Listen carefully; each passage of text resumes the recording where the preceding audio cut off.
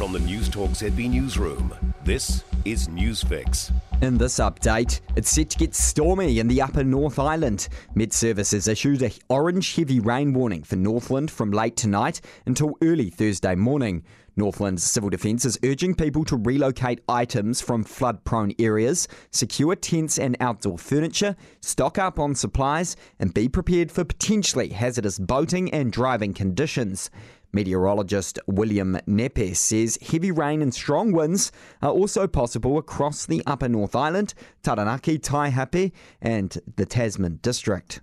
There's some quite large gusts, particularly in Northland, some gales around in exposed places. And we do have a low coming down from the north, which is going to increase that flow.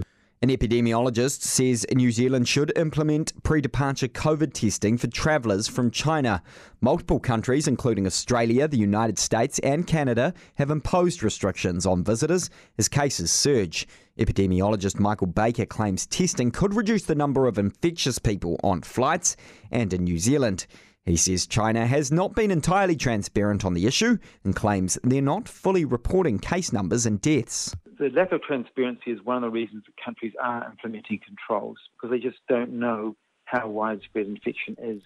And a miraculous tale of survival for 4 New Zealanders caught up in yesterday's deadly helicopter collision on the Gold Coast. One helicopter crash-landed, killing the pilot and 3 adult passengers, and leaving a mother, her child, and another child all fighting for their lives. The other helicopter, carrying 4 New Zealanders in their 40s, a Western Australian, and the pilot, managed to land safely at SeaWorld. Queensland Police Acting Inspector Mike Campbell says while officials are still piecing together what happened, the fact the helicopter managed to land is quite remarkable. Whilst we did get a lot of that perishable evidence off the site, recording equipment, we now have a painstaking job of trying to recreate exactly what's occurred. That's news. In sport, and Monday Night Football in Cincinnati has ended in high drama after a Buffalo Bills player collapsed on the field, requiring CPR, and is now in a critical condition. Bills safety Damar Hamlin tackled the Bengals' T. Higgins in what looked like a routine hit, but Hamlin only stood up briefly before falling backwards. The NFL game was delayed as the 24-year-old was eventually taken to a local hospital in an ambulance, and it's now being postponed. The elements continue to not align for Auckland's ASB Tennis Classic. After a number of rain delays yesterday, the weather's caused play to be halted again on day 2.